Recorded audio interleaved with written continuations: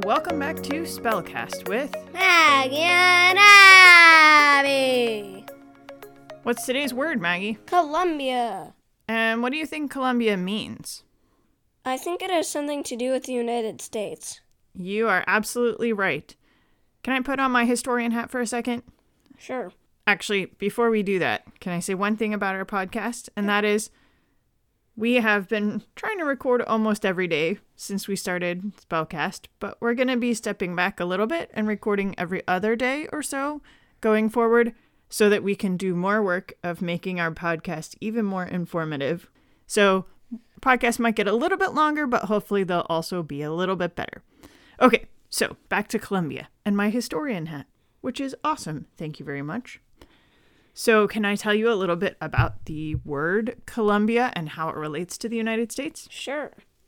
Now, the definition in the dictionary seems to indicate that Columbia and United States are synonyms, but that's not exactly true. Columbia was first used to mean the United States, we think, by a poet named Phillis Wheatley. Do you know who Phillis Wheatley is? Wasn't she like this African-American poet? That's right, during the American Revolution. And she wrote this poem called His Excellency General Washington, about George Washington, in which she depicts the United States as this beautiful woman who is powerful and is benevolent and compassionate.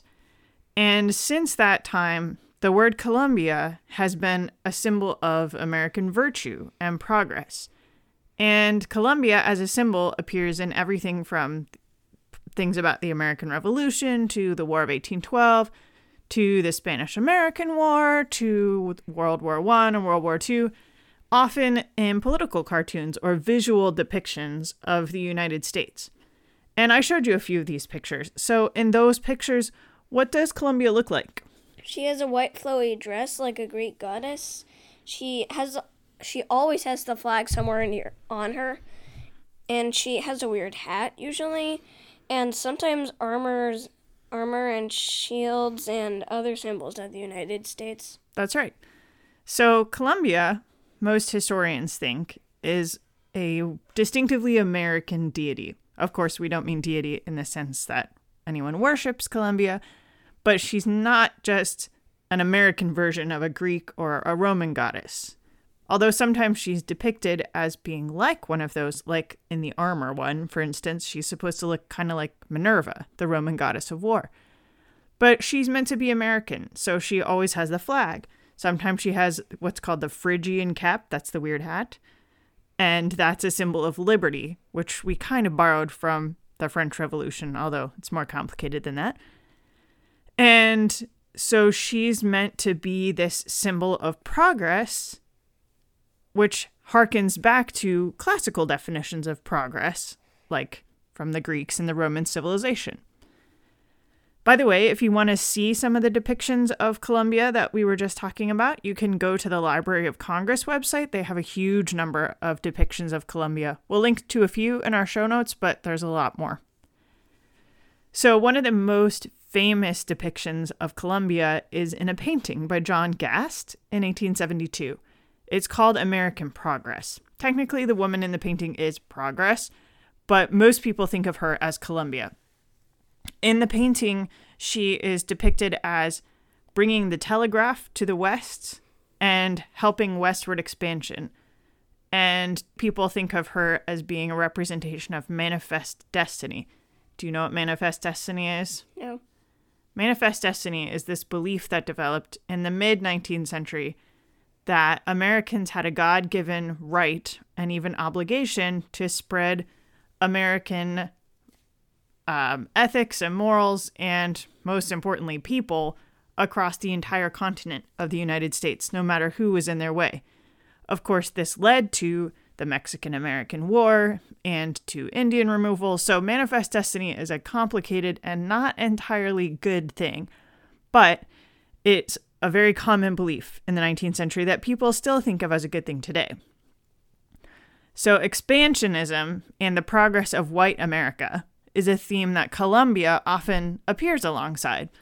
So if we fast forward a little bit to the 20th century, it's not surprising that the first space shuttle in 1981, the very first form of reusable manned spaceflight, is also called the Columbia. So not only is the United States expanding across the continent, but also into the cosmos. T-minus 10 seconds. 9, 8, 7. Go from 8 engine start. 6, 5, 4, 3, 2, 1. And liftoff of Space Shuttle Columbia on a mission expanding our knowledge and understanding of the human nervous system.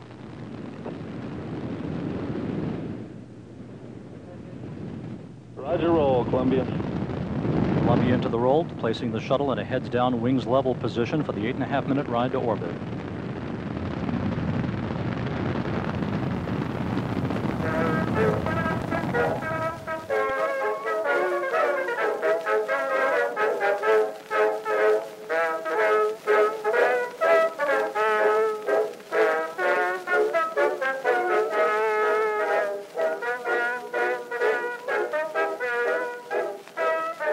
Columbia herself is named for another person associated with American history. Columbus! And why do you suppose in the first days of the American Revolution and then after as well, Americans would rather think of Columbus as their forefather or their symbol of virtue rather than the British people who were actually responsible for the creation of the 13 colonies that became the United States? Columbus wasn't British. British are bad and dumb. Yeah, if you are American. At that time. So No because exactly. So because people in the United States weren't feeling particularly benevolent or charitable towards the British, they pick up on Columbus as being their sort of virtuous forefather. So when Columbus became the forefather that people wanted to focus on, they started naming things after him.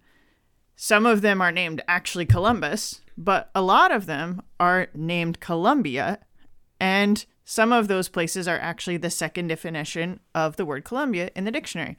So, can you tell me some of those definitions? The second definition is a planned city in central Maryland between Baltimore and Washington, D.C. Like that? Yeah. The District of Columbia, for instance. Another one is a river in southwestern Canada and the northwestern part of the United States, rising in southeastern British Columbia and flowing south and west into the Pacific, so the Columbia River, which was explored by Lewis and Clark. Another one is a city north of Jefferson City in central Missouri. Another one, sort of close to my heart, is a city on the Congaree River in west central South Carolina, which happens to be the capital of South Carolina. And lastly, but not leastly, and this is a non-exhaustive list, a city in central Tennessee, southwest of Nashville.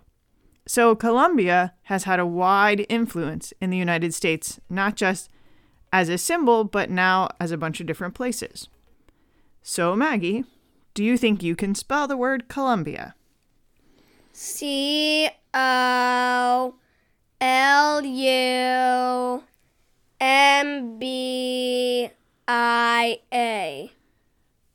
That sounds right to me. Join us next time when we talk about the word Commodore.